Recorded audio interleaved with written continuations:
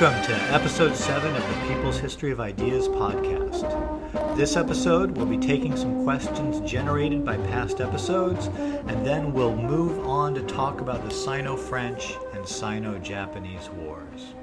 So, first off, I heard from a listener that, while they hated to say it, they were having a lot harder time following who is who with the Chinese names than if the narrative were about people with names that the listener was more familiar with. This is perfectly normal for people from outside China who are starting to study Chinese history for the first time. It's just a question of becoming familiar with the names and reading or hearing the language, even as badly as I no doubt am sometimes mangling the names. So, in order to help listeners to follow some of the important names that come up in the episodes, I'll be including important names and short descriptors in the show notes, so you can look and see how names are spelled and refresh your memory about who is who. Another question that came up was whether I could clarify the contrast between traditional Chinese learning and the Western New Learning that was being taught in places like the Beijing Translation College, which later became Beijing University. In particular, I mentioned in episode 5 a bunch of subjects that were taught at Beijing Translation College which were not part of traditional Confucian learning. And this included subjects like math, navigation, and economics that one listener said clearly must have been studied in one form or another in old-style Chinese schools. So let me clarify what I meant. Clearly, Chinese society had large stores of advanced knowledge about mathematics, navigation, economics, and other fields of knowledge. The question at issue is more one of how were people being trained and educated for leadership in society? The imperial examination system based on classic Confucian texts and commentaries meant that aspiring Chinese leaders had to devote years to learning a highly specialized way of discussing politics and ethics based on ancient texts. In contrast, the sort of knowledge that the industrializing European nations of the late 19th century prized had to do with applying practical knowledge to the world in order to do things like make and run steamships and railroads and factories, and of course to make money. So when I say that the Beijing Translation College was teaching math and economics, what I mean to say is that they were teaching particular late 19th century European capitalist ways of thinking about math and economics and other sciences, which were seen by their European and American and Chinese proponents as having a dynamic impact on the world, leading to industrialization, modernization, and progress. It wasn't that China didn't already have its own ways of thinking about and applying most of these fields of knowledge. It's that it didn't prioritize broad education in these fields because B, it hadn't prioritized the harnessing of this knowledge in the service of industrializing modernization. So Chinese knowledge in these fields had lagged behind many of the recent advances that had been made in Europe and America. Although this lagging was a relatively new thing historically, China had been usually more advanced than Europe in many fields. And also, the habit of mind did not yet exist broadly in China that all this knowledge must be harnessed for the purpose of industrial progress.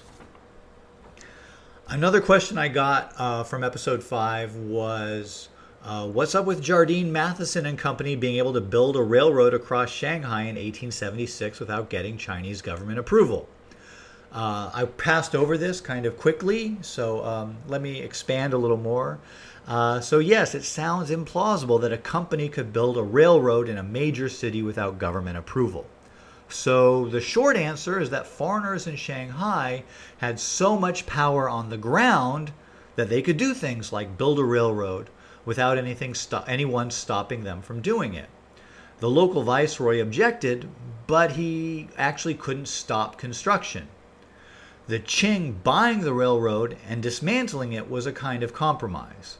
Of course, they would have been totally in their rights to seize it and dismantle it, but they were justifiably afraid of antagonizing the foreigners. The British government had told Jardine Matheson and Company, who still dealt in opium, of course, but also traded in other goods, that the British armed forces would not protect the railroad from the Qing since it had been built without permission. But even so, the Qing thought it wiser to buy the railroad rather than just expropriate it. Also, just to clarify the nature of the railroad, I said it went across Shanghai, but that's a bit of an anachronistic thing for me to say. It went from Shanghai to the port of Wusong, about 10 miles. Today, Wusong is part of Shanghai City, but at the time, it was separate. All right, so moving on. Today, we're going to talk about the Sino-French War of 1884 to 85 and the Sino-Japanese War of 1894 to 1895. The first of these wars took place mainly in Vietnam, and the second one took place mainly in Korea. And this raises an issue that we haven't dealt with before and requires some background information. What was the relationship of countries like Vietnam, Korea, and other countries that bordered China to China historically and to the Qing Empire in particular? Most of the regions bordering China were called tributary states of the empire. What this meant was that they recognized Chinese superiority, and every so often, depending on how far away they were, they sent tribute missions to China and received gifts in return for recognizing the superiority of China. Often, the gifts received in return for tribute missions were of greater value than what was sent, and so the tribute can also be thought of as a ritualized way of understanding international trade. Certainly, formal obeisance to Chinese authority did not mean that tributary states actually thought that they were inferior to China. Rather, they saw benefit in recognizing Chinese authority both in order to maintain peace with their large neighbor and to engage in trade through the tribute missions. Tributary states were basically independent, but they formally recognized Chinese supremacy, and this meant that China assumed a responsibility for mediating conflicts among tributary states and for defending those states if they were attacked by a foreign power. A partial list of tributaries includes Korea, Vietnam, Thailand, Burma, Laos, Sikkim, and Nepal. Japan had been a tributary until the mid-1500s. The idea on China's part was to have secure borders while avoiding costly military commitments. China could let its neighbors, especially those who shared a Confucian and Buddhist cultural heritage with China, run their own affairs in exchange for formal acknowledgement of Chinese supremacy and orderly border regions. This meant that a high level of ambiguity about just what was the status of the tributary state in relation to China was easy to tolerate. For example, in the case of the Ryukyu Islands to the northeast of Taiwan, the Ryukyus, or Liuqiu Islands as they're known in Chinese, were tributaries of both China and Japan for most of the Qing dynasty. There are 17th century accounts of Japanese ships retreating out of sight when Chinese diplomatic missions visited the Ryukyus and then coming back after the Chinese left.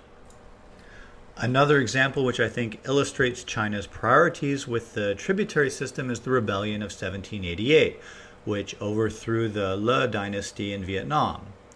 When the rebels forced the Le ruler to escape to China, he called upon the Chinese obligation to defend him as a tributary. When the Chinese troops which were sent in to meet this obligation faced a difficult counteroffensive from the Vietnamese rebels, however, the Chinese Emperor Qianlong announced that the Le dynasty had been fated to fall and reached an agreement with the Vietnamese rebels to recognize them as the new legitimate tributary rulers of Vietnam. Essentially, China didn't care who was ruling Vietnam as long as they were willing to formally recognize Chinese superiority and maintain order.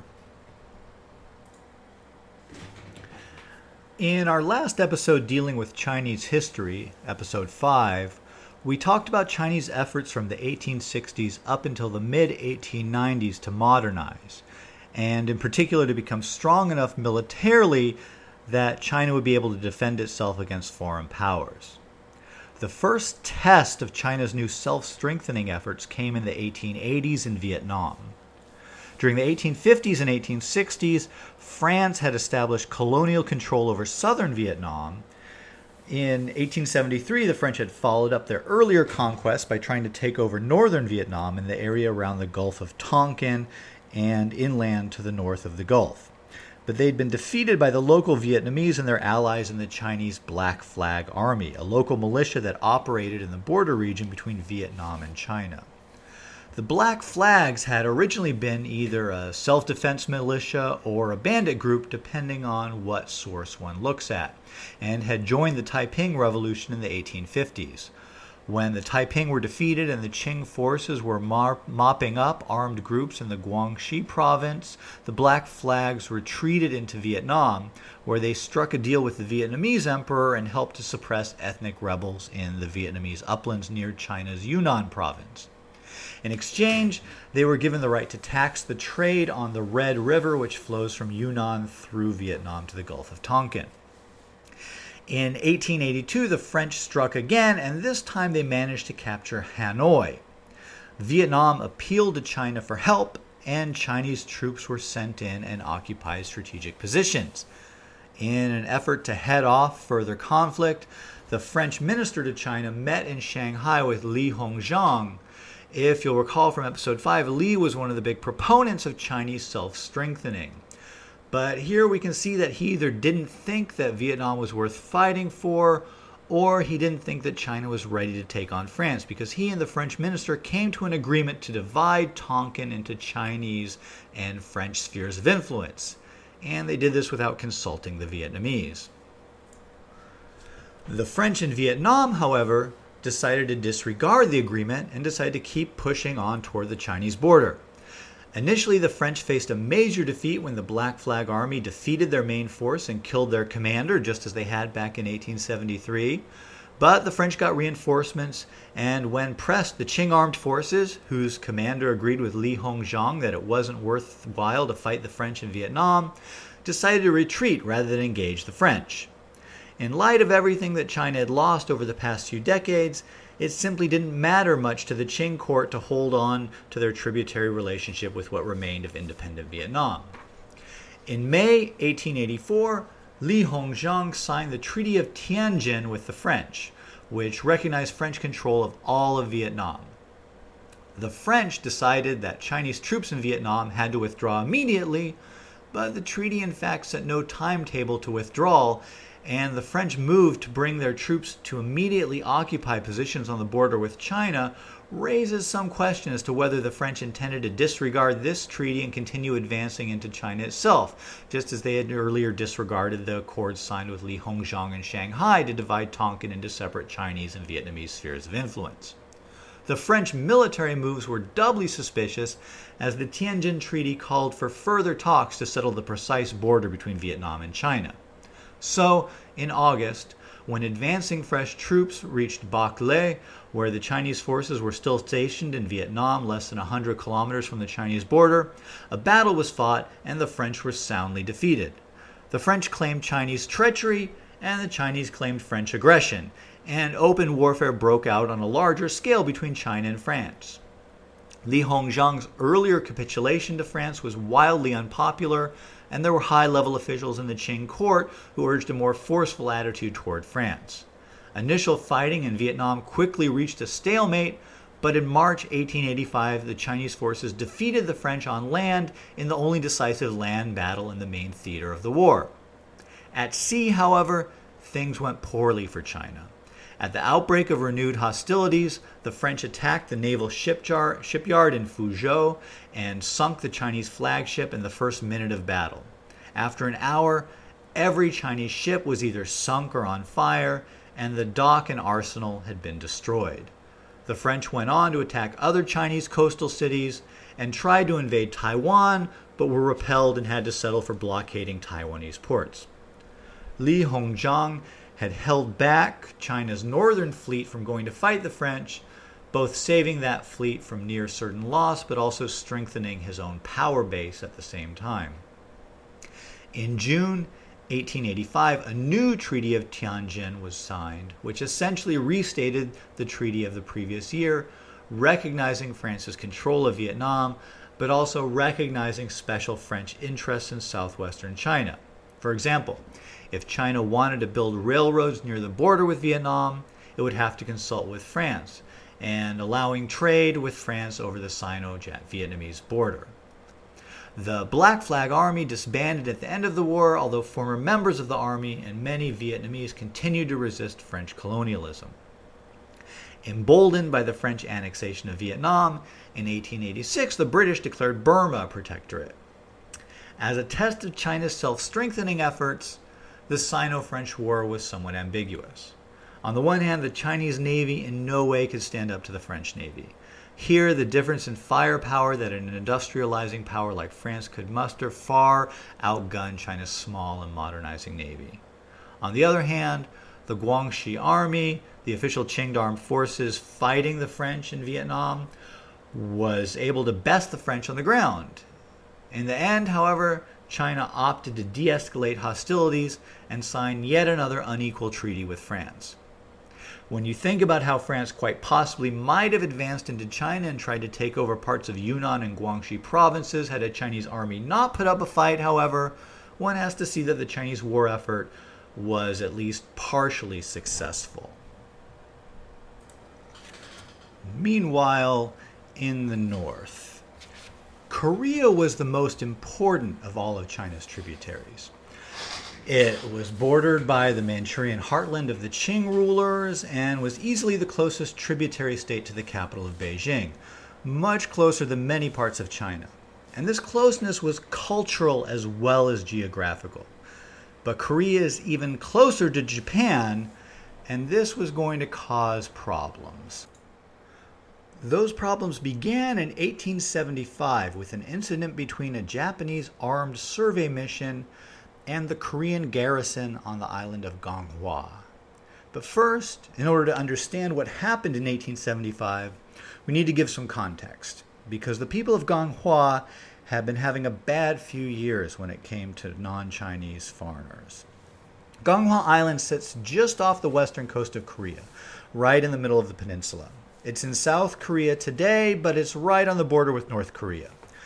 Ganghwa's trouble started in 1866 when France occupied the island for 6 weeks as part of a retaliatory campaign against Korea for executing French Catholic missionaries who had been illegally proselytizing in Korea. The French were eventually driven off, but it was a rough 6 weeks for the island. A few years later, in 1871, an American expedition came to Ganghwa. The Americans came with 5 warships, and their goal was to establish diplomatic and trade relations with Korea and to find out what happened to an earlier American attempt to force open Korea a few years earlier. Korea had been keeping itself closed off to trade with foreigners except for China, but if you've got anything from past episodes of this show, you've probably understood that this was a position that the newly industrializing European powers and the United States were unwilling to accept. So, in 1866, a U.S. merchant marine steamship, the General Sherman, arrived on the Korean coast, determined to open Korea up to foreign trade. Local officials gave them some food and provisions, but refused to trade with them. Not willing to take no for an answer, the General Sherman forced its way up the Taedong River to Pyongyang, trying to force Koreans to trade while also surveying the river for future trading missions. This resulted in a confrontation in which the Americans seized a local official and opened fire into a crowd of people, killing 7. Eventually, the General Sherman was made to retreat, but it ran aground, and after 4 days of fighting, the whole crew of the General Sherman were killed. The 1871 American expedition told the locals at Ganghwa Island that they were going to sail around and survey the river and coast. This was not something that Korea was going to allow, so the local garrison fired on the Americans. As a result, the Americans bombarded and then occupied the local Korean military fort in another incident where the superior firepower of modernized armed forces created a totally disproportionate level of casualties, with 243 Koreans killed and just 3 Americans. The Americans hoped their occupation of Ganghwa would force the Korean court to open relations with the United States, but Korea refused to negotiate, and eventually the Americans just left. So These prior incidents with the French and Americans can give you some idea what the people in Gonghua were thinking when the Japanese showed up with an armed surveying expedition in 1875. Since the Meiji Restoration in 1868, Japan had ended its old isolationist policy and was engaged in a swift modernization campaign. As part of its new policy of industrialization and building up its military, the Japanese slogan was enrich the country and strengthen the military. It had sent out this expedition to survey the Korean coastline. The Korean garrison on Gonghua Island had had enough of foreign militaries coming and surveying their island, and they attacked the Japanese ship. Once again, Korean fortifications were bombarded and better armed troops landed and made quick work of the Korean military. This time, however, things seemed like they might be different. The opponent was an Asian nation, not France or the United States. The Korean court felt able to appeal to China to defend Korea against Japan.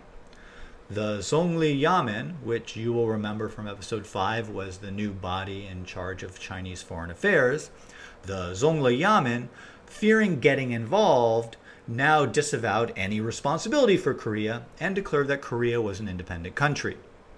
Cut loose by China all of a sudden, Korea had no choice but to sign a treaty with Japan, allowing Japan to trade with Korea and giving Japanese citizens in Korea the right of extraterritoriality, which meant that Korean laws did not apply to Japanese citizens in Korea. For the other foreign powers competing to open up Korea, this looked like a disaster, with Korea about to fall into Japanese hands. As a result, the British pressured China to reassert her claim of dominion over Korea and to set up a Chinese resident diplomat in Seoul, who then pressured Korea to open up to all the foreign powers, not just Japan. Prior to this, Korea had been very strict about following a policy of not interacting with foreign powers, having summed up that China had suffered greatly from the recent attentions of the Europeans. But now that Korea had been forced to open up, different factions emerged within the ruling elite. The pro-Chinese faction was dominant, but a pro-Japanese faction emerged which saw the fast pace of modernization happening in Japan and wanted to see Korea pursue modernizing reforms more rapidly. Taking advantage of China's war with France in 1884, the pro-Japanese faction attempted a coup d'etat. However, there were still 1,500 Chinese troops garrisoned in Seoul, as opposed to just 140 Japanese troops assigned to defend the Japanese legation. So the balance of forces did not favor the pro-Japanese conspirators, and the coup was put down. Despite the loss of the pro-Japanese faction on the ground, Japan was able to take advantage of the situation to press China to agree that both Japan and China would withdraw their troops from Korea, which implied a kind of joint hegemony in Korea shared by China and Japan. With this breakdown in order, other powers jumped in as well. The Russians seized Port Lazarov in northeast Korea, today the North Korean city of Wonsan, and the British occupied what they called Port Hamilton, which is actually a set of small islands just south of the Korean peninsula, which are called Jeomundo and are part of South Korea today. Japan's withdrawal from Korea was a diplomatic feint, however, while it strengthened its forces and waited for a more propitious moment to strike in Korea.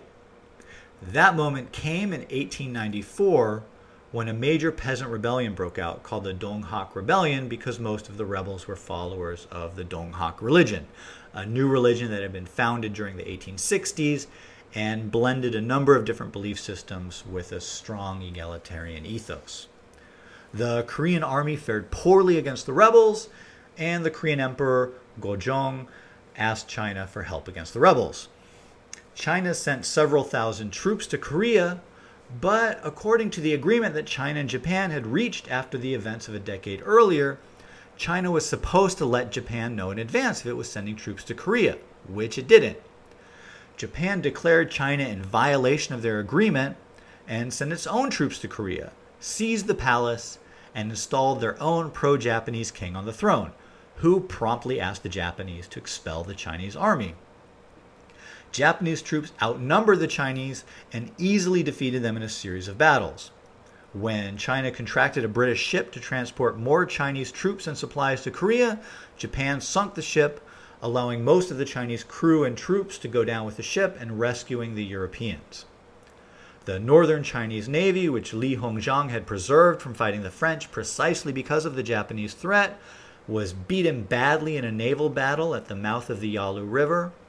After retreating to Weihaiwei, a naval base on the Shandong Peninsula, the Chinese admiral thought that his fleet was safe under cover of the guns of the base's defensive forts and behind a field of mines laid across the harbor. However, Japanese troops landed on the other side of the peninsula and marched across to seize the forts, and then turned the Chinese Navy's shore guns on the Chinese fleet. Just as the French had done in Fuzhou, the northern Chinese fleet was sunk in its own harbor by the Japanese. After defeating China and Korea, Japan marched its troops across the Yalu River, the border between Korea and China, and also landed troops to occupy the city of Lushun at the end of the Liaodong Peninsula. To end the war, China had to sign the humiliating Treaty of Shimonoseki in 1895. In this treaty, China gave Taiwan to Japan and had to pay a massive indemnity of 230 million taels of silver, which comes out as roughly 7.2 million kilograms of silver, which would be worth over $4 billion today. It also recognized Korea's complete independence, which in reality meant that Korea was now a protectorate of Japan.